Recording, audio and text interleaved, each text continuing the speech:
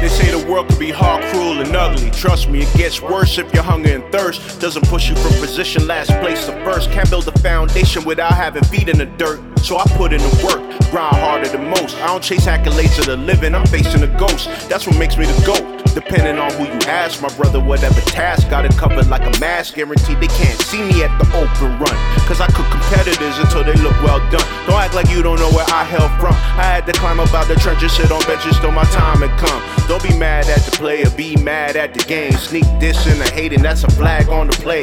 Me falling off, that'll be the day. I'm like Bolt in the race, leave the track flambe, it's the open run.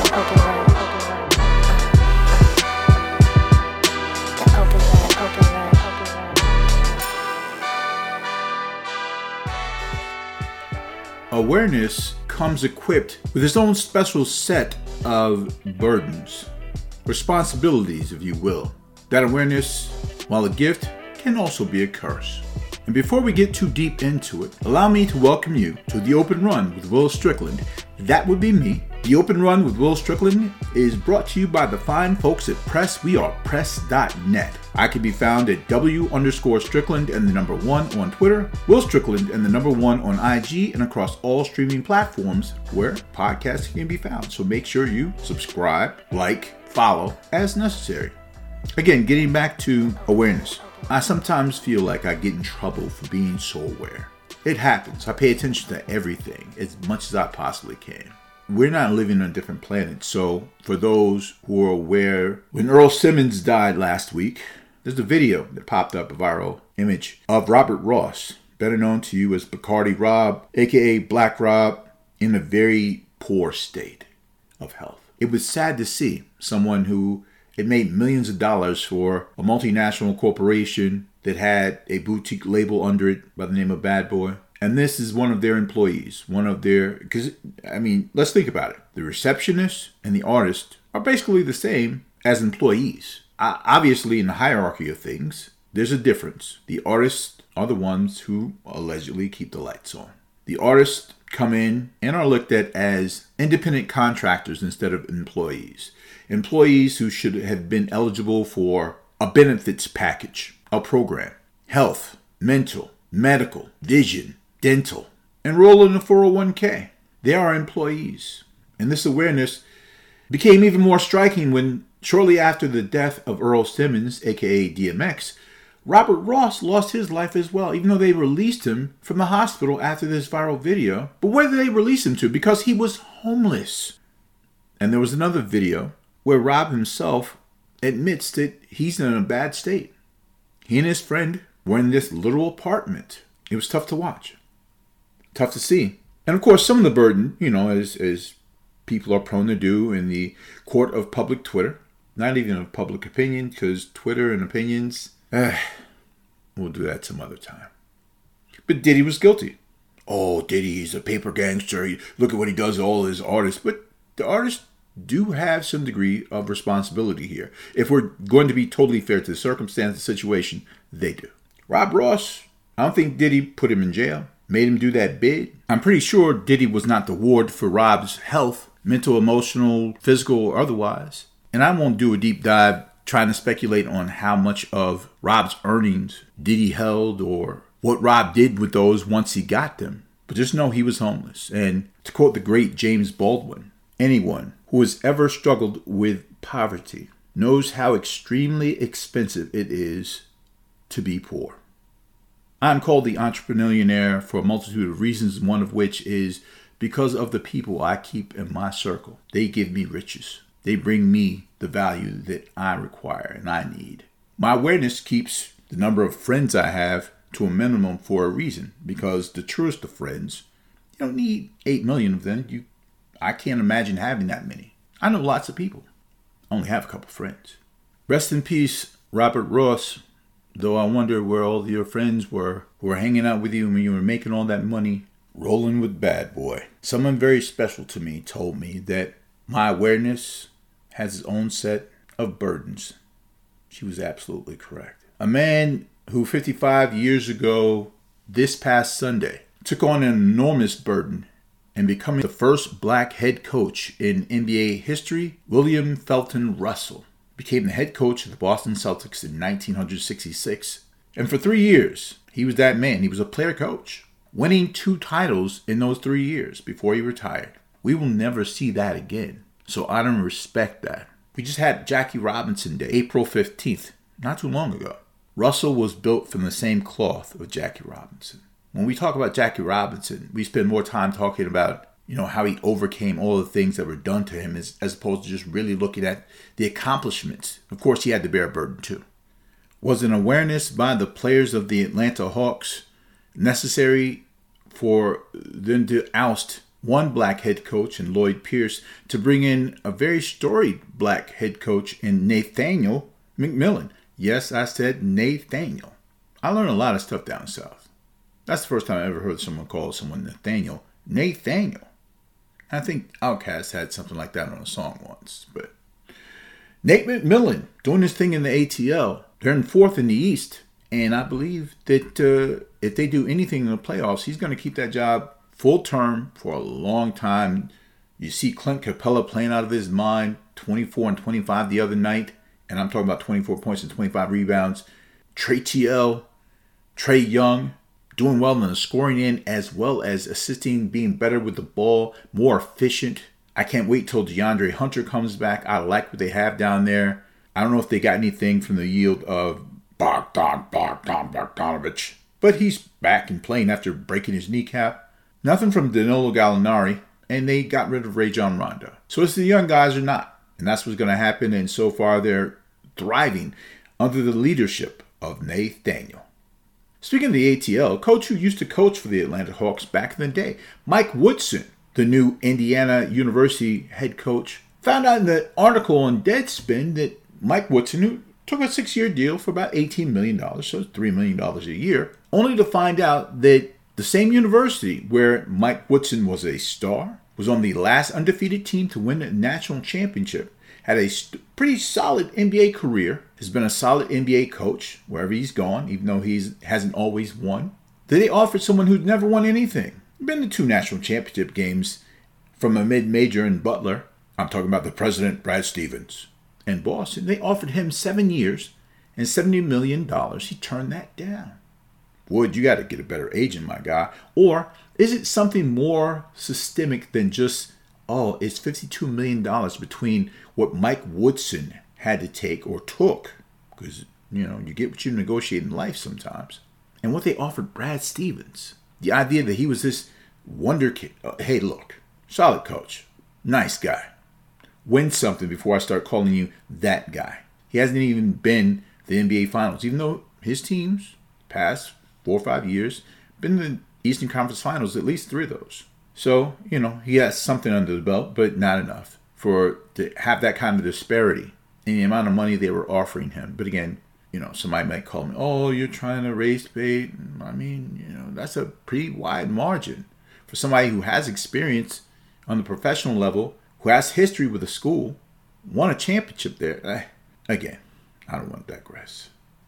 And maybe I am going to digress just a little bit about the Raptors fans who are waffling and whining and pretending and teetering between tanking and realizing the fact that the Raptors just aren't that good right now. Know why? It's not just the talent on the floor. All phases of an organization have to be in harmony for the most part, unless you have an extraordinary player who can just help you overcome all that stuff. Yes, you know who I'm talking about. Raptors don't have that, but they do have the one free agent they did not sign, Masai Ujiri. It's going to be a very interesting summer because I have a feeling that somehow the Raptors are going to either make it to the play-in series and tournament and kind of mess up their draft status, or totally tank and lose a fan base that already is spoiled because they think 2019 is supposed to happen every year. I get it. But hey, it is what it is. Shouts out to my man Jimmy Butler, who called his team soft with the extra T's at the end of it. Said bully ball was necessary and that my man Idris Adebayo, better known to you as Bam or Bam Bam. Bam Adebayo was, a nice young cat, first time All-Star, got a big check, jumper game looking nasty, but he wants him to get down low because no one really at his size, in the middle, that has his skill set. Jimmy Butler believes fully and wholeheartedly in Bam. And then Bam goes out after hearing that, and he hits the game winner against Kyrie Irving and the Brooklyn Nets. The Miami Heat can be a dangerous team. They made it to the Eastern Conference Finals last year. They made it to the NBA Finals. They stretched the Lakers to 6. Not the same roster. Not the same energy. Not the same fire. But the old vet guys, Dragic, Iguodala, the new acquisition, Trevor Ariza, they're going to pay off in ways we can't see right now. But when the playoffs start, we shall. Also of note, Kevin Wayne Durant did play in that game. He was injured after starting off a perfect, 4 for 4 from the field. Thigh contusion, running into Trevor Ariza on a dribble drive to the hoop, out indefinitely. We don't know. Injured again. I mean, these guys have played 7 games together. And when I say these guys, I'm talking about Kyrie, James Harden, and Kevin Durant. 7 games. But somehow they will be the overwhelming favorite to win the NBA championship. Please make those bets. I should bet against them. And I'm an advocate of guys doing what they want to do in their spare time. It's their time anyway. Kevin Durant, when he's not into a Twitter beef with Shannon Sharpe, who used a fake quote to attribute to Durant, and they had a little beef back and forth. And what's also a little fun fact, Kevin Durant has more tweets than he does career points in the National Basketball Association. Just wanted to leave you with that. He's on podcasts as well. Someone asked him to name his 5 best teammates, and he named Wardell Stephen Curry, Klay Alexander-Thompson, Kyrie Andrew Irving, James Edward Harden Jr., and Serge Jonas Ibaka. I know he has more names than that, but I'm going to stick with Jonas right now. Or Jonas, depending upon how you say it. Somehow he left off Russell Westbrook. Now, when it got hot, I found a spot in the shade, and I'm not sure if Kevin Durant was doing the same, but I think no, I lie. He knew exactly what he was doing. And I don't know why he would do it. It's small, it's petty. But guess what's not petty? What we have on the other side of the open run with Will Strickland. So come back for more right after this.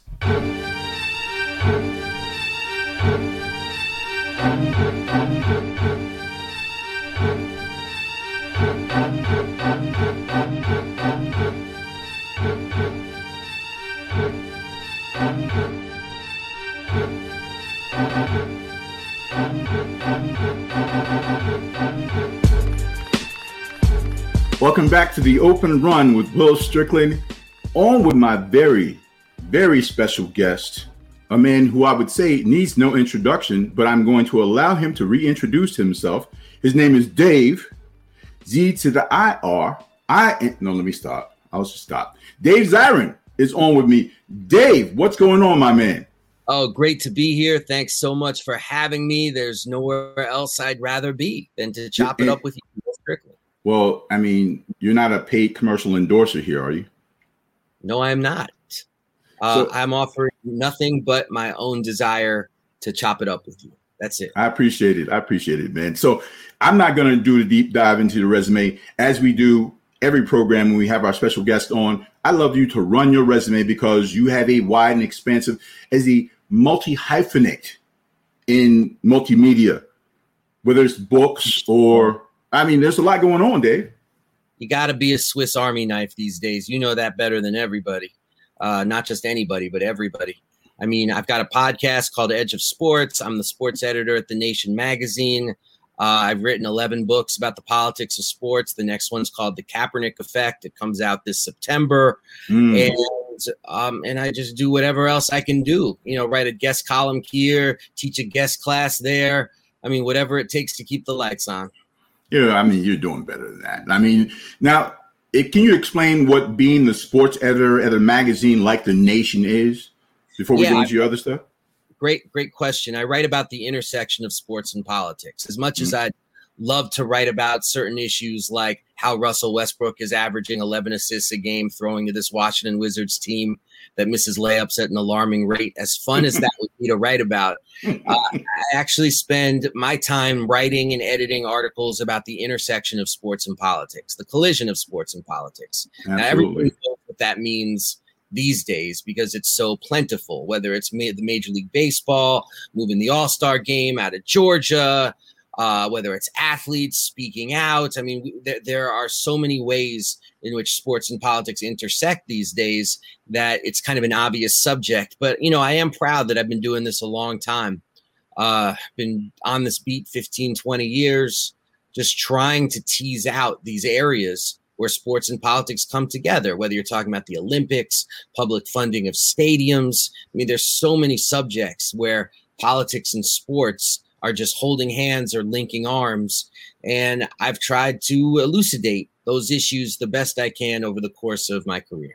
I think that's part of the reason why we gravitate to each other, Dave, in so many different ways, whether we were doing All Balls Don't Bounce when we were doing the tour, and we're going to get into that a little bit later. But again, you spoke about that intersection. As much as people say keep politics out of sports, it's the politicians who are injecting themselves into sport. Absolutely. Right? So, or you'll have pundits on political networks who are now like teams now. This the AFC versus the NFC or Fox versus CNN all the time. Shut up and dribble. What does that have to do with anything? And Right. As a citizen of the United States, your job is not who you are. Your vocation does not make up everything that you are. You're a taxpayer. You're a homeowner. You have every right to talk about your elected officials, good, bad, or indifferent.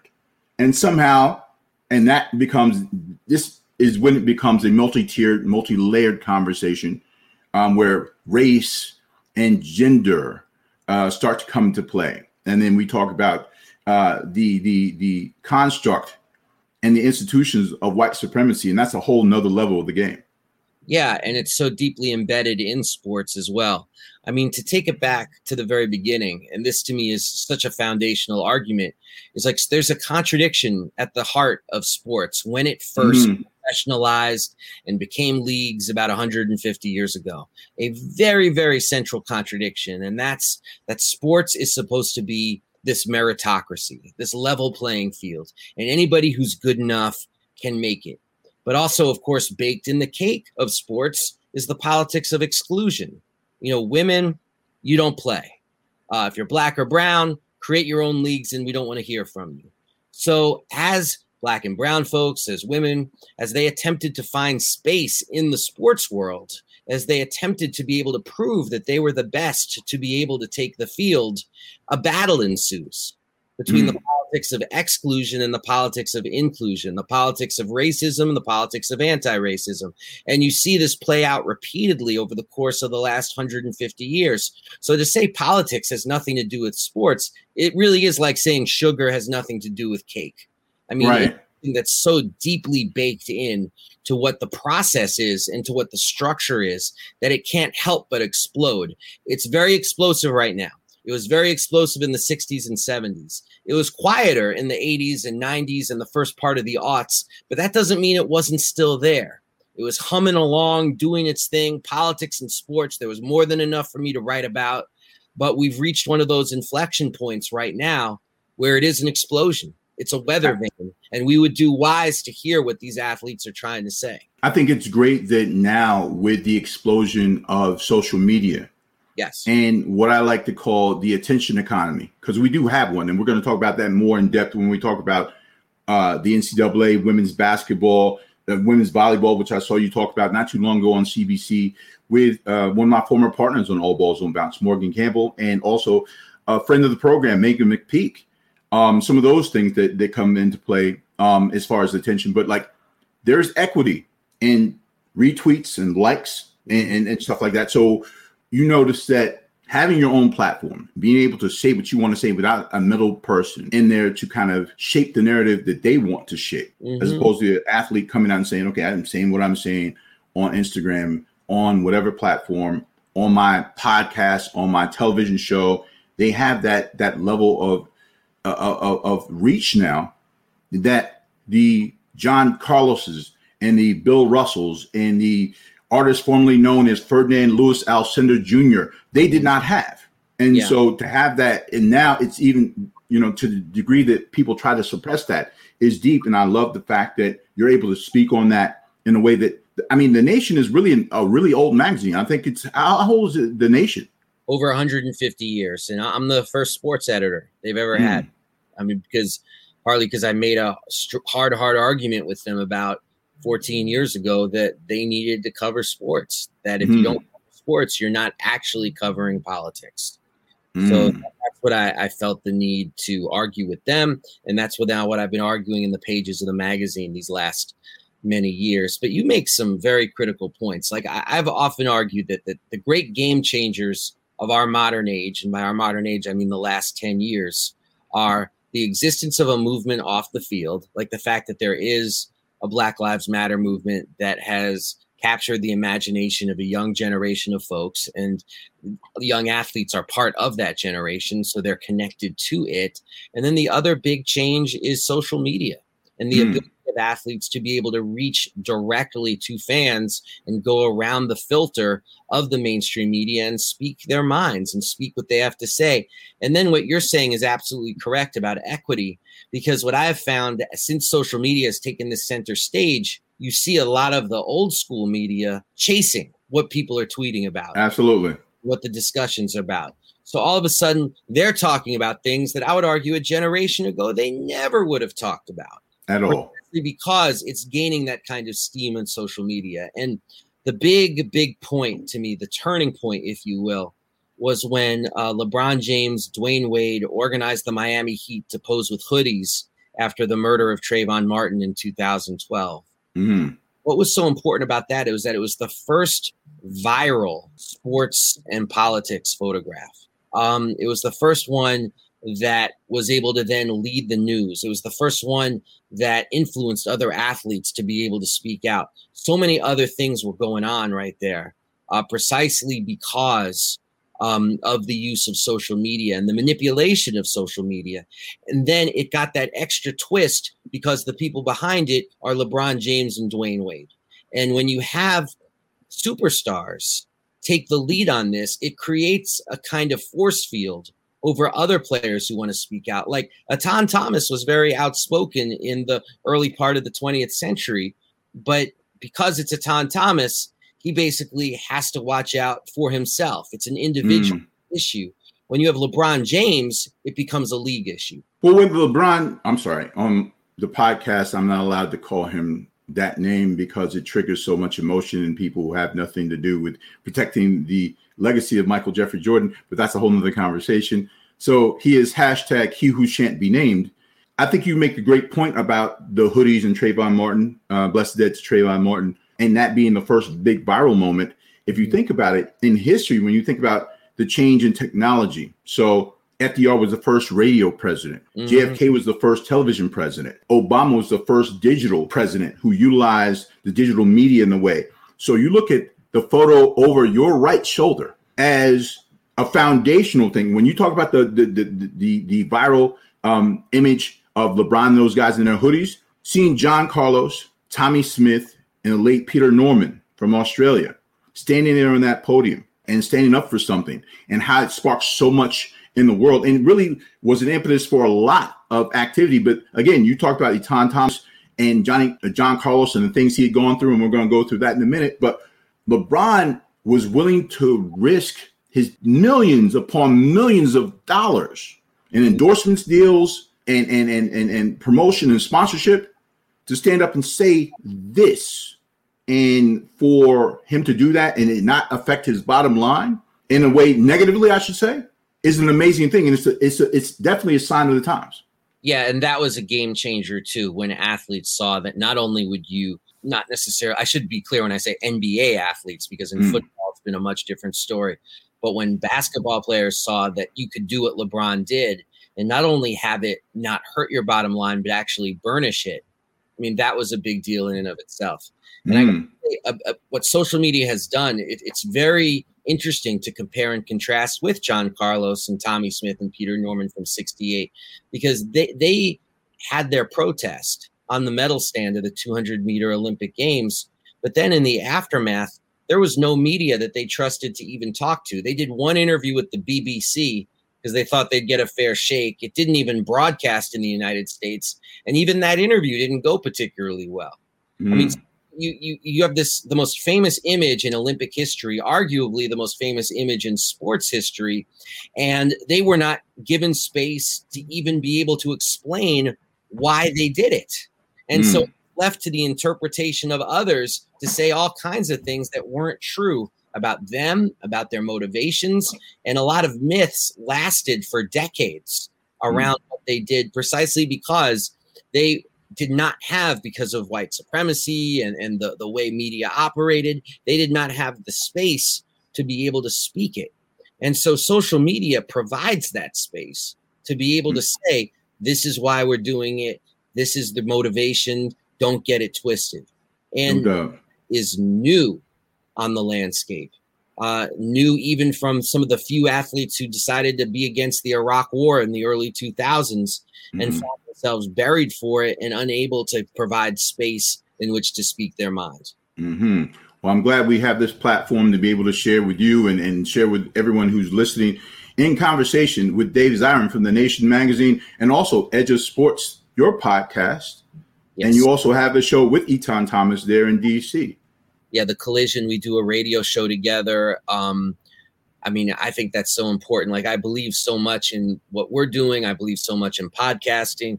I also believe there's got to still be a place for terrestrial radio to be able to talk to folks, because so much of terrestrial radio is kind of a garbage heap. So we try to like change that the most that we can through our humble show on WPFW 89.3 FM. So it's a weekly show. Like I said at the beginning, you got to be a Swiss Army knife these days if you're going to be in media. You got to teach yourself, because oftentimes there's not someone there to teach you how to do a bunch of these different things. But I got to say, I've been working with Etan for years. It's been an absolute gift, because he brings not just his own politics and experience to the table, but he also brings the credibility of having played 10 years in the NBA. No doubt. And we're looking to eventually get him on the podcast as well. We connected for the first time maybe 10, 11 years ago. You had written a book.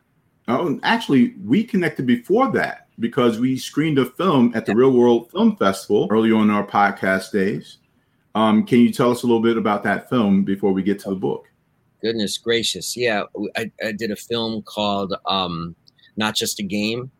It was pretty much an overview of the history of politics, protest, power, and it was a lot of fun. I mean, we used a lot of footage from game footage, which technically you're not legally allowed to do, but when you intersperse that in, you keep the viewer's attention. Like, it's one thing to talk about concussions in football. It's another thing to do it while on the screen you have, bam, all these plays would actually show what happens. You grab the viewer's attention that way. Technically not legal to do, but we believe in the concept called fair use, which is that we have the right to run whatever we want to run as long as we're doing some sort of cultural commentary upon it. If the NFL wants to sue us, bring it on, because we think we're protected. A lot of people are cautious about this. And I understand why. The NFL and NBA, all these leagues, they're scary. They've got a team of lawyers. They're going to go after you.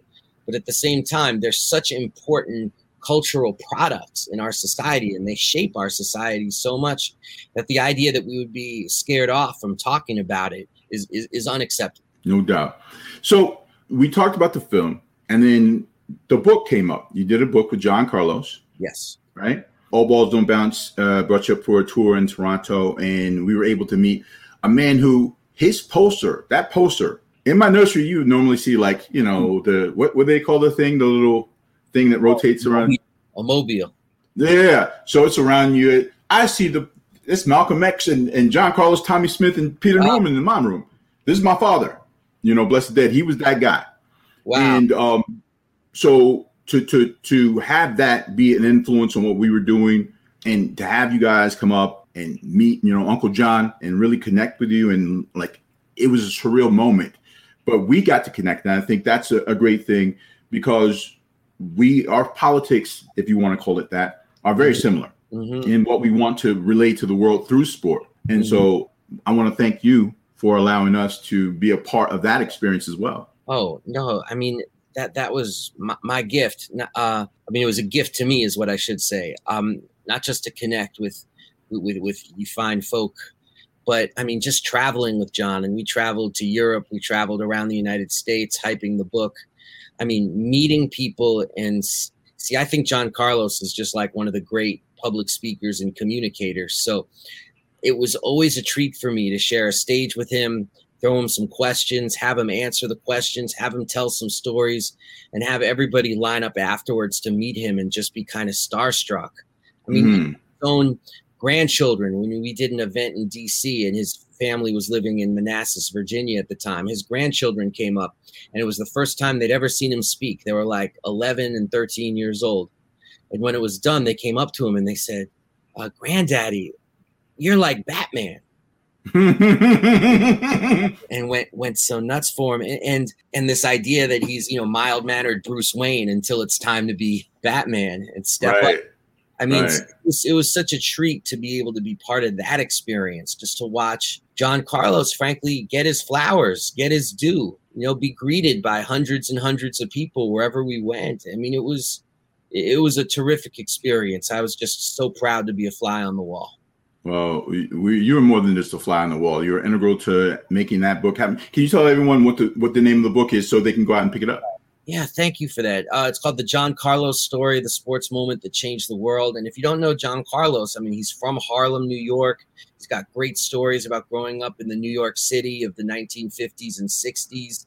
You have Malcolm X preaching on street corners. I mean, and him being around that mood and those people. I mean, it was just, he's had this very rich life that really only culminates in the Olympics and then culminates further in his decades of trying to reckon with what he unleashed by taking that stand, both in terms of backlash against him and his family, but also, John makes the case, and I think it's a credible case, that the reason you had so much money open up for athletes in the 1970s and 80s was precisely fear of the kind of rebellions that were seen in 1968 and beyond. So, he thinks that the entire economic structure of sports changed because they showed the potential of what Black athletic rebellion could look like. So it's powerful. Yeah, it's very powerful. And the fact that you call it Black athletic rebellion is an amazing terminology. And we can make all kinds of links to one of the very foundations of the peculiar institution of our nation in slavery and the idea of rebellion against that. But we don't want you to rebel. We want you to come back for more of The Open Run with Will Strickland and my special guest, Dave Zirin, on the other side of this.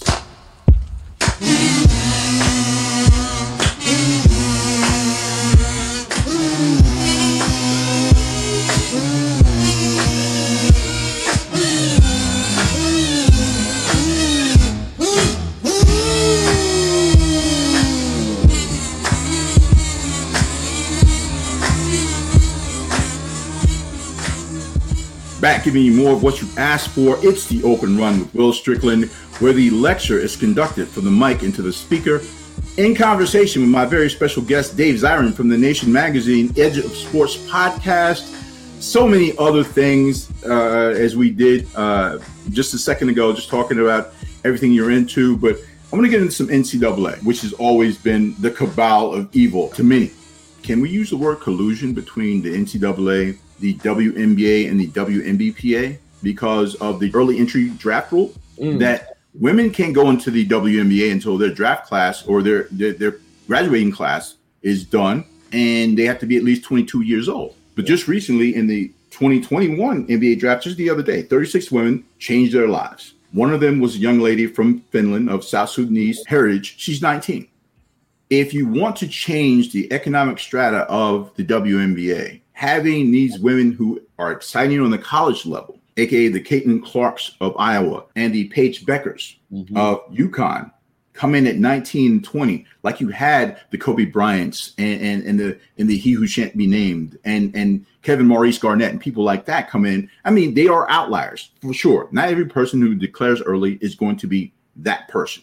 Right. But would you say that a rule like that should have been changed in order to change the economic strata and also the viewership and fan support of the WNBA? Well, it's interesting because my belief is, of course, that if you're 18 and you're good enough, you should have a place in the league. Simple as that. That's the way it works in golf, tennis. I mean, even younger in those sports.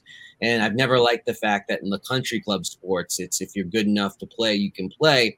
But when it's sports that center brown and black people, often from difficult economic backgrounds, it's almost like it's treated like college is finishing school or something. And to learn how to grow up. And Mike Krzyzewski is Julie Andrews or something, ready to making everybody grown up and happy. And that's just a big cloud of nonsense. On the flip side, and so that's my belief. I do want to give some voice a little bit to the flip side in this regard. For the WNBA in particular and college women's basketball, I think it's gaining popularity at a tremendous rate. And if you look at issues like social media impressions, I mean, they kick college men's basketball's butt. And one of the reasons they do that, of course, is because people stay connected to the players over 3 and 4 years. And so they, like we used to do with men's basketball with players like Patrick Ewing, Chris Mullin, you develop these connections with the players on the collegiate level. And that's only going to help the WNBA going forward. So they want the players to build their brands at places like UConn, Stanford, and the like. They want players to be known entities when they walk into the league. They want more Brittany Griners, Diana Taurasi's, people with national followings before they step foot on the court. Is it fair? No. Is it good business for them, particularly where women's basketball is right now? To them, it makes all the sense in the world. I'm going to argue against that, though, Dave, because we just talked about the change in technology and how that span changes. So 1 year at UConn is worth 4 years at UConn now. Yeah. Right? So to be fair to Paige Bueckers, who I didn't know before this season, and now I'm advocating that she should be the Spencer Haywood of women's basketball and challenge the early entry and hardship rule. I mean, I've been talking about this for like a month, more than that. And if she did that, how much it would change not only the way people view the WNBA, but if we're talking about equality and we want reasonable pay based on what we do and the revenue we bring in and everything else, even though women's basketball has a higher percentage of the revenue share than men do. Now there's visibility. Now there's a wider, broader league with more broadcast possibilities. I argue that this can be done. So I just want to make sure that we acknowledge the fact that if we're going to use social media as like the platform to speak about the difference in the Diana Taurasi's and people like that who had to play 4 years at UConn to get their names up, the Candace Parkers 4 years under the late Pat Summitt, to get their names up. Paige Bueckers, Caitlin Clark, I did not know them before the season started. When the NCAA tournament came, I knew who they were. They were household names. So I think that's an advantage to not only to the WNBA, maybe a disadvantage to the NCAA. Yeah, no, you make great points. I mean, everything is on fast forward these days. So you can build that kind of platform and that brand through 1 year, 2 years in the league. And the WNBA is going to have to wake up to that eventually. And some of this is my selfishness as a fan, because I do like the idea of Paige Bueckers Sr. leading a UConn team deep into the tournament and culminating the career the way Breanna Stewart did. And, in that same kind of mindset and mentality of who's going to be the best UConn player ever. Taurasi, Breanna Stewart, Paige Bueckers, I could go deeper, Swin Cash, Shea Rout. It's so many fun players to think about. Nikisha Sales is mad at you right now. Nikisha Sales should be mad at me. But this is what makes it fun. This is what makes it interesting. And but at the same time, we're living in a fast forward sports world. So I get what you're saying, and I think it's got actually a ton of merit, especially because there's a fundamental injustice that undergirds everything that we're talking about, which is that you're preventing somebody over 18 years old from making their money. No doubt. That's wrong, and that needs to be corrected. But Mark Emmert has the official ladder of the March Madness. It's not even called the women's or men's national championship game anymore. It's called March Madness. Or bracket. And that's all branded. Yeah, bracketology, all that's branded, and they're eating, and nobody else is eating. I remember Shabazz Napier talking about he was hungry at night, winning a national title with Kevin Ollie and then saying, I'm hungry. That doesn't make sense. I don't want to go on a deep dive and rail against Mark Emmert all day because we know what he's done with women's basketball. We saw the weight room debacle, and then we saw it just right after that. Like if they did, it's not like they learned anything because the women's volleyball tournament, they had similar, I want to call them, what's the word I'm looking for is accommodations. They were similar in that they were terrible. Mm-hmm. And that there was no broadcast area for that. And I think you spoke about this on CBC, how big volleyball is in one of the biggest countries on the planet in Brazil. Yeah, not only is volleyball huge in Brazil, I mean, really second only to soccer, but also volleyball is huge in huge sections of the United States, like California, Texas.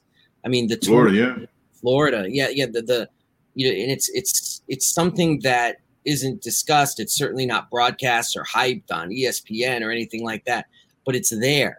And it not only does it demand and deserve accommodations, there's money that the NCAA is actually leaving on the table because they're such a fattened cartel that they can't even see new opportunities as they're availing themselves of them. Because if you're Mark Emmert, you're making $4 million a year, you've got a team of vice presidents who make like $1 million a year each to help you facilitate this injustice, because that's really what the NCAA is there for. It's there to facilitate an injustice. It's not needed. We don't need an NCAA to have college sports. You do need an NCAA to punish programs that are daring to try to get around the structures of the NCAA. And so it's no doubt. Its DNA is something that we should oppose. And Mark Emmert in $4 million a year isn't going to do it. I will say this, for folks who are looking for a bar fact at the bar, if you're still going to a bar these days, or how about for your next Zoom call with your family to talk about what's wrong with the NCAA? I always say, look at the head football coach at Clemson. Dabo Swinney, with bonuses, makes $10 million a year. Rewind to 1981. Clemson wins the national championship. It has a coach named Danny Ford. Danny Ford made $50,000. That's how much Danny Ford made for coaching a national championship football team in 1981. We're not talking Knute Rockne times. 1981, Herschel Walker was playing at Georgia. These aren't ancient times. And some kids would say that 40 years is a long time. Well, they're just haters. They have no respect. But the point is more, how does a $50,000 a year job become a $10 million a year job? How does that happen? That's not 40 years of cost of living increases. I'll tell you that right now. No, it has to do with the incredible amount of money that has flooded the system. Through television, through local cable deals. I mean, the March Madness, which you mentioned, the contract on that is $8.8 billion. You have that much money in the system, and yet you expect players to pretty much be the same as they were in 1981, 1971, 1921. It's ridiculous. I mean, it's like, think about the difference between a horse and a car. A car 100 years ago doesn't look anything like a car right now. Right. But a horse still looks like a horse. Right. And the way the NCAA operates is they literally look at these players like they're horses. They do. And, like they are workers on the farm, and then you've got people like the head coach of Creighton say, we have to stay on the plantation. And Greg McDermott, yeah. Just rip the veil right off this thing, why don't you? And so this is where we find ourselves now, where the players are saying, wait a minute, NCAA is driving a Corvette and we're still asked to hi-ho silver. So this needs in a big way. Well, you talk about injustice, and I'm going to shift gears since we're talking about horsepower and vehicles, and go to the NBA and look at the preventive measures they're taking in light of the Derek Chauvin murder case, or murderer case, as I call it, and the results of that. I think the closing arguments were made, and we'll get a result soon. But what do you think the NBA's recourse is against not just not playing games in the event that the result is not what it, quote unquote, should be? What do you think their recourse is? I mean, I think the NBA has themselves in a situation right now, and actually the Major League Baseball has themselves in this place too, and the NHL, which is they've laid down a precedent which says we're not going to play games if there is injustice afoot.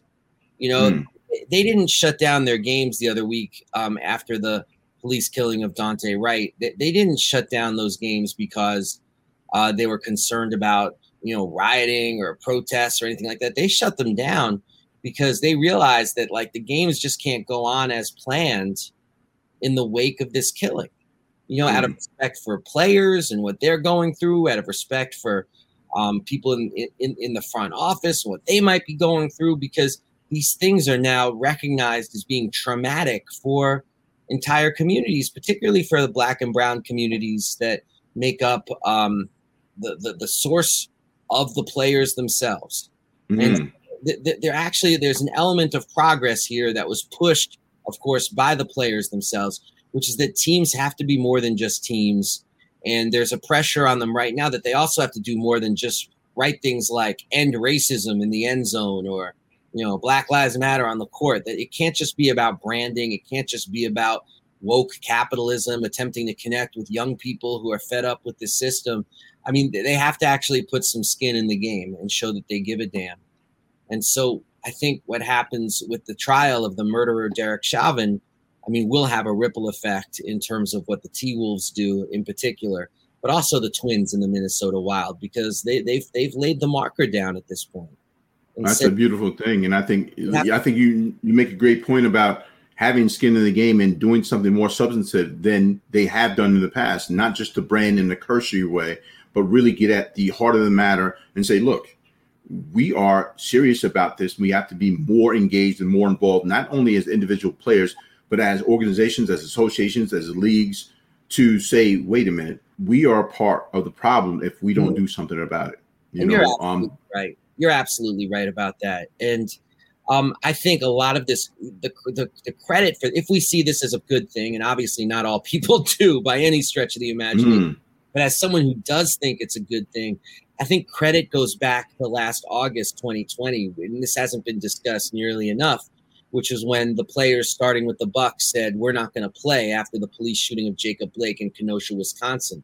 That in and of itself was like a shot across the bow at the executive and ownership class that says, this game is still dependent on our labor. So you have a choice when these crisis inflection points hit. It's like you could either stand with us or stand against us, but either way, there's not going to be a game that's played. And there's going to be a pressure on executives and team owners to say we stand with the players, because they understand that that's where their bread is buttered. And it's not only without no players, there is no game.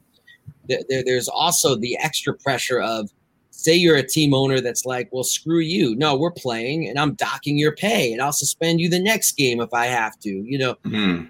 That's not a team that free agents are going to say, hey, that's where I want to play.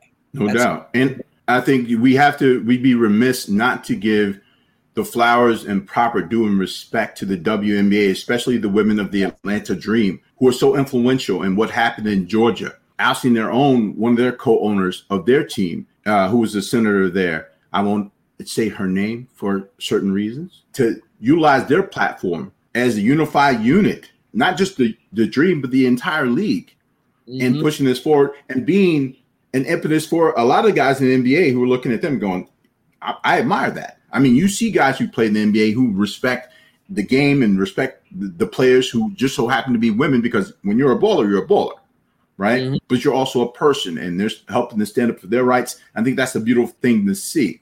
You talked about the owners being as involved and engaged, and you see a guy like Mark Cuban, who's always been, whether it's his rivalry with the late David Stern or how creative he wants to be and how involved he wants to be and how the players move, not in a Jerry Jones type of way. Where let me control the narrative with you guys, and I'll get down here and kneel today, but don't do it tomorrow. Yeah, they're talking about the play-in tournament in the NBA. His star player, Luka Doncic, does not believe it's a worthwhile exercise. Draymond Green believes it's silly, that you play 72 games and you make it to 8th place or 7th place. You earn your right to be in the playoffs, and you can lose 2 games in a row and not be in the playoffs. What do you think about the play-in tournament? Well, I'm a Wizards fan, so of course I love the play-in tournament. They're finally winning some games. Russ is looking like Russ. After you get past Russ and Bradley Beal, it's not the strongest roster in the world, to put it mildly, but it's something I like as a fan, just because it keeps me glued into the standings when my team might not be doing what it's doing. So it's having its desired hypnotic effect upon me. I think it would be better if there was a play-in tournament, if there was a tournament among teams that didn't make the playoffs, and the tournament is for seeding in the draft. I think that would be really interesting and really good. And it also would create all kinds of interesting moments, like Minnesota Timberwolves. Well, it's like if you win your tournament for the draft, then you're probably going to take Cade Cunningham. But how's that going to work with D'Angelo Russell and Anthony Edwards? So, and then they'll be asked about that. Like, wow, so you guys are going to play someone who might take your minutes. How's that going to work? I don't think so, because all right, let's talk asset management. Okay. So you get those assets. If you have a bunch of riches that you can move to get something else, why wouldn't you take that? So sometimes you take the best player available so that you have multiple options, as opposed to saying, okay, well, how will we look playing all of them together? They might take that risk and say, okay, we'll play a year with all those guys, see what we have. If they work, we keep them. And now we have assets for the future. But if we need to move some because we know their value, why not to bring in someone else? No, it's true. I'm just still embittered by the Knicks selecting Rod Strickland when they had Mark Jackson at point. That's a whole nother level of conversation, right? Yeah, exactly. So I always like it when the pieces fit and keep everybody in a good state. But so that's my take on it. It's like I always appreciate it and try to support players when they try to be heard. Players like Luka and Draymond. These are smart dudes who think about this stuff all the time. So if they think it's silly, then I'm inclined to say, okay, well, their opinion actually has more weight than mine. But as someone who is a Wizards fan, and it's having its intended effect upon me. What's your opinion, though, Will? Because I think if I heard it first, it might have changed. No. I just believe there is some merit to both sides of that argument. I mean, depends on what side of it you sit. If you're in 10th place, of course you want to play in tournament. If you're in 7th, you don't. So I understand both sides of it. I understood it as an experiment in the bubble to create more awareness, to generate some more money. So this is a way that the NBA can, with a truncated season again this year, to create more excitement around the playoffs. But it's also leading to guys sitting out games and healthy scratches and stuff like that. So there's always a loophole to something. To find a team $25,000 for sitting healthy players is like saying, oh, look, I found a nickel today. I'm enriched. Like, stop. It's all cursory. It's all like for show. It's porcelain on the plate at the end of the day. By the way, speaking of Luka, I mean, you ever watch Luka and just think, my goodness, this is just like watching money going up and down the court. This guy, I mean, in the next 10, 15 years, he's going to make a lot of people very wealthy. Including himself. Oh, yeah. But the ancillary folks, like from being on this team, from the spotlight, from what he brings into the league, it's going to be bananas. From a global standpoint, too, not just looking at North America, yes, but what he does in Europe. I mean, if he's playing on the Slovenian national team, and then they're in the Olympics, and what if they end up challenging and beating a U.S. team? I'm not saying it can happen or will happen, but we've seen it happen before. Yeah. Right? And he's Luka. He can do all kinds of things. Well, Luka is maybe in consideration for MVP, and I'm a big movie guy. I think you are, too. I watch your Twitter feed a lot. So I'm going to call this the unusual suspects. Although one of them is a usual suspect, but not so usual because of his record right now, his team's record right now. I know. So in the MVP race, we talk about another guy, Nikola Jokic. The line in Vegas is he's the leading candidate for the MVP. Hasn't been injured, played well, has to suffer through this injury to Jamal Murray. They were in the Western Conference Finals last year. They're still in the hunt. I think they're 4th in the West right now. So he has a case. You also have a case for Wardell Stephen Curry II. Yes. Whose team is in 9th place, but he's playing out of his mind right now. And if they make the play-in tournament and then they make the playoffs, that's a dangerous proposition for a team that knows how to win in the playoffs. Yes. Right? Then you have Christopher Emmanuel Paul. The Suns, everywhere he's gone, his team has improved. OKC had a .02 chance of making the playoffs last year. .02. Somehow they get to the playoffs. The Suns haven't seen the playoffs in years. All of a sudden, they have the second best record in the NBA. How? Well, it's the addition of Chris Paul. But what do you do if you're giving the MVP to someone who's not the best player on their own team? Well, but again, so this is where the argument gets like crazier. And I don't want to leave Dame Lillard in Portland because he's in that mix too. But best and valuable are different. The Suns can win games without Devin Booker, and they've done that this year. Sure. They have not won games without Chris Paul. But you also know that there is, other than Steve Nash, which is still a bit of a curiosity on many levels, you know that there's been prejudice against point guards when it comes to MVP. You look at the history of MVPs; it's centers and wings up and down the list. And I mean, you got Steve Nash, you got Magic, which I mean that's hard, and you got Oscar. Oscar ever won? Yeah, I mean I'm not sure Oscar ever won one. He didn't. I don't think he did. Yeah, and Magic at 6'9" has to be seen as an anomaly in this conversation. Okay, fair enough. But I'm talking about people like Isaiah Thomas and Kevin Johnson. Like they never sniffed MVP, and I mean Isaiah, Detroit Pistons Isaiah Thomas. Right. Second best point guard in history, although no one will say that anymore. You just said it, and I'll say it too. Good. Thank you. Dragging the Detroit Pistons to 2 titles, scoring 16 points in 94 seconds in a playoff. Against the Knicks, I'll never forget that as long as I live. Hubie Brown with the short sleeve shirt and the tie, the brown tie. Couldn't believe it. I was watching that live. Like, what are we? I was a child, and I'm just losing my mind. And I was a Knicks fan, and I was losing my mind. The point is that like it's very hard for some reason for a point guard. Largely, I think because their statistics usually aren't things that are measurable in numbers. Like what Chris Paul brings to the table is so beyond 19 points, 10 assists, whatever. It's like he brings a certain ability to set up an offense, which is unparalleled in the league. As he showed in OKC and as he's showing yet again. So I think, and you also, James Harden is a question. You mentioned injuries. I picked Joel Embiid before the season even began, and I was feeling extremely smart about that for most of the season. I get that injuries might have quelled that. So I think when the smoke clears, I mean, particularly, when Jamal Murray went down, I just said to myself, all right, this sort of clinches the conversation if the Nuggets are even decent going without Murray, that this is Nikola Jokic. And the media has a Jokic love affair. I mean, let's be frank about that. It's the greatest passing center in NBA history. Like he was a second-round draft pick. He always looks like he just got punched in the nose for some reason. I'm not sure why. And, I think that they're a little bit besotted at the thought of him being MVP. Well, we could see that happening. I want to stay on the movie theme, or at least the film entertainment theme. I don't know if you're a fan of Power or Snowfall or The Wire. I'm pretty sure you're in tune with those things. And there was a question on Twitter. I've never been into Snowfall. I haven't tried yet. Okay, so I need Wire and Power. I'm all up. Okay, so here's the deal. I'll do it like this. Power versus Breaking Bad. Which one do you choose? Oh, that's so hard. I'm going to go with Power.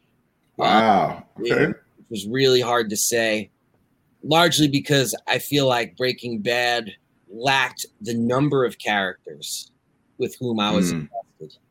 I found myself invested across the board in Power and a lot of different people. Well, okay, so I can't ask you about Power and Snowfall because you haven't been there yet. No. So I'll go to, because the whole argument on Twitter was Snowfall versus The Wire, and I'm like, well, what kind of is this a real question? Because The Wire is The Wire. I'll leave it at that for right now. But so you got Power versus The Wire. Not even close. It's not a conversation. It's the greatest. To me, I always say it's the greatest television show ever writ or spit in the history of everything. Yes.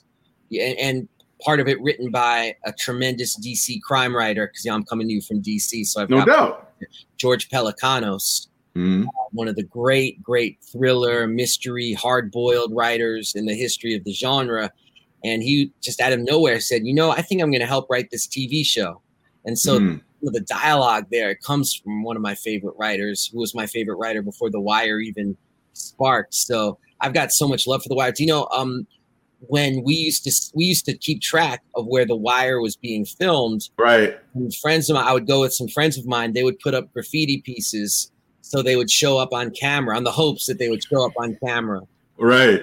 When The Wire would film there. I mean, The Wire's in a special category with shows like The Sopranos, where you just, even making comparisons, you just sort of go like this and say, no, it's The Wire. It's tough. Well, we're talking the drug trade and how it affected not only Baltimore and microcosm or America and macro, when we're talking about Snowfall and the idea that an American institution like the CIA was bringing cocaine into the United States. Egads, how could that be? Yeah. But they had more to pay for. Well, you got to pay for it somehow outside of human capital. 420. And what does that mean when you hear 420? What does that mean to you? It means that I'm in a ridiculous situation living in Maryland, right outside. I live 5-minute walk from DC. And weed is legal in DC. Weed is legal in Virginia, and it's not legal in Maryland. And to me, it just shows that this country still has to go somewhere. I also, when you say 420, some things that come to mind are the idea that with legalization, you're still seeing oppression.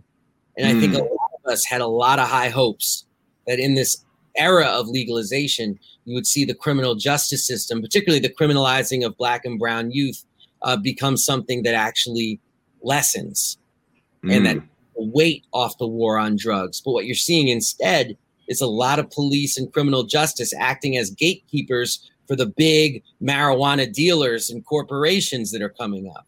So they've become almost like the private security, the Pinkertons of big weed.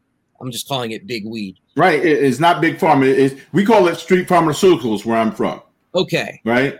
That you had high hopes was just a play on words, I'm sure. Oh, yes. Oh, indeed. So that's what comes to mind. I'd like to see an end to the war on drugs. I'd like to see full-scale legalization.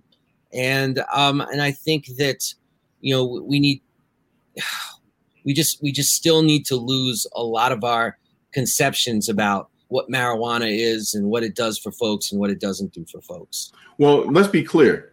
If you're making hooch and a still in the woods of West Virginia, it's illegal, but you put a government seal on it and you sell in the store, as long as they get their piece and get to wet their beak, it's okay. The same thing happened with cigarettes. Prohibition made a whole nother economy for America. Yes. This weed economy is making a whole nother economy. It's organized crime. I mean, let's be honest about it, right? But it's highly organized crime because now they have laws around who can move the units, who can move the bud, and who can't move it. Exactly. And we call it dispensaries, and we'll only offer licenses to those we know. Exactly. We'll still be able to get our piece from. Exactly. So you asked me what I think about with 420. I would love it if it was a day of celebration of the joys and largesse that legalization hath brought. But tragically, the contradictions still abound. And, I got to say, whether one chooses to partake or not, we all have a vested interest in ending the war on drugs and the absolutely obscene use of resources, misuse of resources in a country and in a continent that so deeply needs its priorities met in other areas. Without question. Now, being a DC guy, I would say that Dave Zirin is the fourth best hooper out of DC behind the late, great Elgin Gabe Baylor. Dave Bing. Who would be third for you? Baylor. Not DMV. You can't go DMV. Can't do DMV? No, sir. I knew you were going to go there. That's why I kept it in DC. I was thinking of DeMatha. I was thinking of Durant. You already knocked out Bing. You already knocked. Oh my God! I'm going to say Monica McNutt. Okay. Out of DC, captain of the Georgetown basketball team. Almost beat Connecticut in the tournament from Southeast. I'm going to go with Monica. I love that. And so, Dave, you're number 4. But if you had an opportunity to go one-on-one with any player in the history of the game ever, who would it be and why? If you could go, just play. Yeah, all right. I'm going to stay DC, but I'm not doing it just because, or I should say DMV. Okay. But For those who don't know, it's not the Department of Motor Vehicles. We are talking about DC, Maryland, Virginia. There it is. I gotta say, like, you're gonna ask 100 people and you're not gonna get this answer, but I want you to know it comes from the heart. I would choose Adrian Dantley. Oh, okay. I love that. I would, because look, I'm 5'10". I was the starting center for my high school team. And I regularly had to guard people who were like 6'5", 6'6". That was sort of where our league topped out. There was one guy 6'8". And I would sit at home and watch old school VCR videotapes of Adrian Dantley's post game, and not the entire post game out of, okay, this guy's 6'4". He's scoring 30 points a game, playing down on the blocks, and he can't jump over a magazine. I need to study how this gentleman operates and becomes this incredible player, this Hall of Fame talent. So I would love to play against Adrian Dantley, who, by the way, is still a youth referee in this area. I see him at my son games all the time. He's like a ref. My 12-year-old son. He's a traffic guard too. From what I understand, he's a traffic guard. And the only reason he did that because the benefits. He goes, the benefits are great. Yeah, I love Adrian Dantley. He's amazing, and I would want to play one-on-one against him just because. I mean, I would just want to use the moves that he taught me and see if I could manufacture. I mean, if I even like lost 11-1, I would like frame that. And because I think I could get 1 or 2 points off him just using the moves that he he might appreciate that. Yeah. As much as I appreciate having you on our MVP today, our Hall of Famer, Dave Zirin from The Nation magazine, sports editor of The Nation, Edge of Sports podcast, and of course, The Collision with Etan Thomas. Amazing. Will, it's such a thrill to be here. Will the Thrill. It's such a thrill to be here. Please have me back again. I got a book coming out this fall, The Kaepernick Effect. I'd love to chop it up with you. Without question. And I think we can see on the scroll, they can see where they can find you at Edge of Sports. And that's on Twitter and on IG, correct? Yes. So if you want to reach out to Dave, hit him at Edge of Sports on IG and Twitter, and we'll hit you up right after this with more of The Open Run with Will Strickland.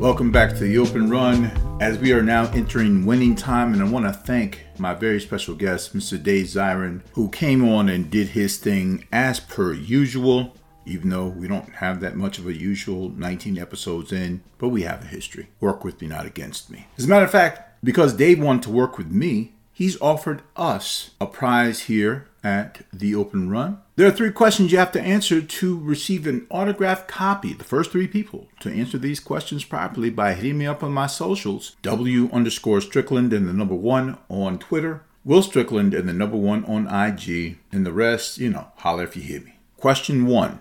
Who is the other poster in my nursery as a child next to the poster of John Carlos, Tommy Smith, and Peter Norman? Word to my dear old dad, bless the dead. Question number 2. Who is the 3rd best player in Washington, D.C. history, just in front of Dave Zirin? And 3.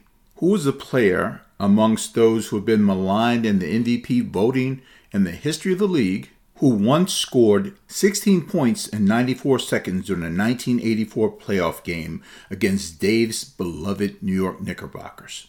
The first 3 people who correctly answer those questions will receive an autographed book by Dave Zirin. As a matter of fact, the book is called Things That Make White People Uncomfortable by Michael Bennett of the NFL. You remember him, the Seattle Seahawks?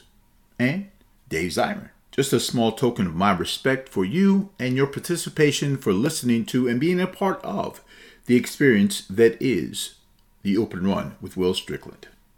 It is an absolute must that I honor April 16th, 1947, that was the day that the artist formerly known as Ferdinand Louis Alcindor Jr. was born. You know him better as the Captain, Kareem Abdul-Jabbar. Happy 74th, Cap. Want to also send happy birthday shouts out to Candace Parker, who celebrated her birthday this past weekend. Shouts out to Candace, who is a definite Hall of Famer in the very near future. Get well soon to Jamal Murray, part of Team Canada and also part of the Denver Nuggets. Blew out his ACL. Really looking forward to seeing him perform in the playoffs again this year. He was superlative last season. Get well soon, Jamal Murray. Staying on the Canadian side of things, there was history made in a recent Toronto Raptors versus Oklahoma City Thunder game in which 3 players who hail from Montreal, Quebec, La Belle Provence. Did I say that right? I don't know. It sounded good, to me at least.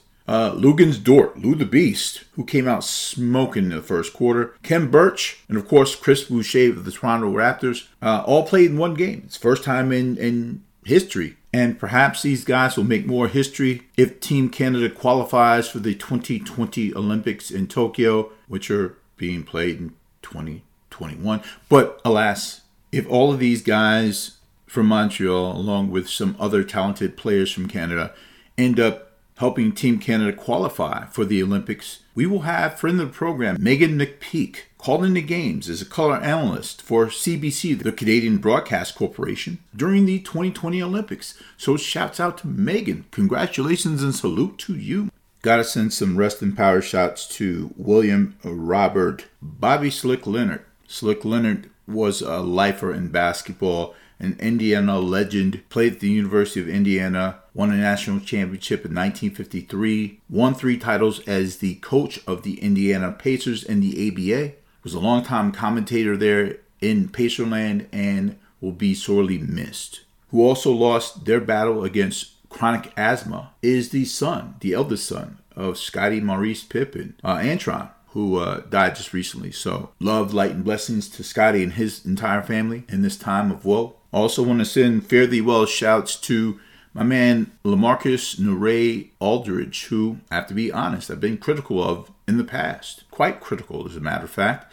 But he, as a player, made his next move his best move by retiring 9 points shy of 20,000 in his career. Almost 8,500 rebounds, a 7-time All-Star, 5-time All-NBA team member. Is he a Hall of Famer? I don't know. You tell me you know how to reach me. A man who needs no introduction anywhere the world round because he is the ultimate Hall of Famer, Michael Jeffrey Jordan, will be doing double duty during the induction ceremonies of the Hall of Fame this year. First and foremost for the late, great Kobe Bean Bryant, and also for Baylor head coach, women's head coach, Ken Mulkey. So I don't know if we're going to have a meme-worthy Michael Jordan induction speech or not, but there will be tears, no doubt. I want to send a A1 since day one shout out to the young 19-year-old Anthony Edwards, who's right now leading the Rookie of the Year balloting, unless LaMelo Ball, who just cleared from his injury to come back to play, will be the Rookie of the Year. At any rate, in a recent post-game interview, the young Mr. Edwards was asked if he knew who Alex Rodriguez was. Now, if you're not aware, Rodriguez and I think I spoke about this in the podcast before, but he's a part of an ownership group that's looking to buy out Glenn Taylor to own the Minnesota Timberwolves. The kid, he's 19, he's playing with his hair, sitting there going, I don't know who that is. And people are shocked. He's 19. Alex Rodriguez is not big like that. And if people know him outside of his sport, it's mostly because of his ex-girlfriend, right? I don't know. He didn't know him. They made a big deal out of it. It was slow news day. Actually almost feel bad for talking about it. Maybe not as bad as revealing that Charles Barkley was given $20,000 while he was playing at Auburn University. This is breaking news. Just so you know, the Center for Disease Control just let us know, as a matter of fact, that water is wet. Again, slow news day. You know what? Auburn got the best deal out of that. Charles Barkley was a murderer down there. I mean, a killer in the old SEC. He was doing work at 300 plus pounds. 6'4". You'll never see another player like him again. They say Zion is different. Zion is at least 6'6". Barkley's barely 6'4". Barely. Best of luck to young Mr. Evan Mobley, who is declaring himself eligible for the 2021 NBA draft. The big man out of USC played 1 year there, drawing comparisons to someone like Christopher Weston Bosch, and I guess escaping some of those program sanctions that Andy Enfield's USC Trojans are going to face in the next year or so. So, made his next move his best move, clearly. Good luck. I'm not quite sure we will ever hear another story like the story of Scott Drew and the resurrection and rebuild of his program at Baylor. If you know the story about the ex-coach who was there way back in 2003, Dave Bliss, who had gotten run out of Dallas, coaching at SMU, paying off players, doing all kinds of stuff, lack of institutional control, got the job at Baylor. Some people can fail up. Did the same thing. A murder case on campus between some of his players. Patrick Dennehy was murdered by one of his teammates, Carlton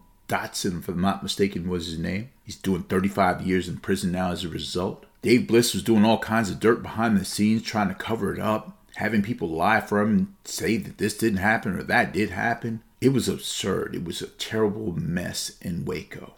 Then Scott Drew got the call. His teams barely won any games with Dave Bliss's recruits, but he held out. First year he got his recruits in, they make the dance. They work for a very long time to become a credible program. And to win the national championship this past year is an accomplishment beyond any of the coaching jobs I've watched in basketball, especially in college basketball. And I've been watching college basketball for most of my life. Kudos to you, Scott Drew. Kudos for also turning down a truck, a Jeep, that a local dealership offered, wrapped up in Baylor colors and everything else, part of the parade when they won the championship. And the dealer was doing an interview on television recently, and he said, I'm going to wrap this up, let Scott take this truck down to the hood, get some more players. And like, whoa. Even he noticed he went out of bounds, but maybe that's how he really felt. Guess it slipped out when he wasn't looking. And Scott was like, nah, can't do that, my man. It's not how we get down to Baylor. Salute to you, Scott Drew. I got to give you somebody else who was on one. Not the car dealer, but Wardell Stephen Curry. And I'm telling you, he's still on one. Last night, dropped 49 points in a victory over the Philadelphia 76ers. And I'll tell you this. If the Warriors make the playoffs in a play-in game, play-in tournament, if they make the playoffs as the 8th seed, Utah, Phoenix, whoever it is, beware. This man is on one for real. 11 straight games with 30-plus points. There are only a couple of people over the age of 33 who have done that in history. The other two are Michael Jeffrey Jordan and Kobe Bean Bryant. Steph is doing his thing. If they weren't so bad, he'd be the MVP candidate right now because he's ending the season on a tear. Got a bunch of court surfing done during the weekend, as I normally do. Watching a lot of basketball, as I normally do. And I want to give love and respect to the New York Knickerbockers of Tom Thibodeau. Julius Randle, an all-star. They're starting to figure it out. They got some young guys in there.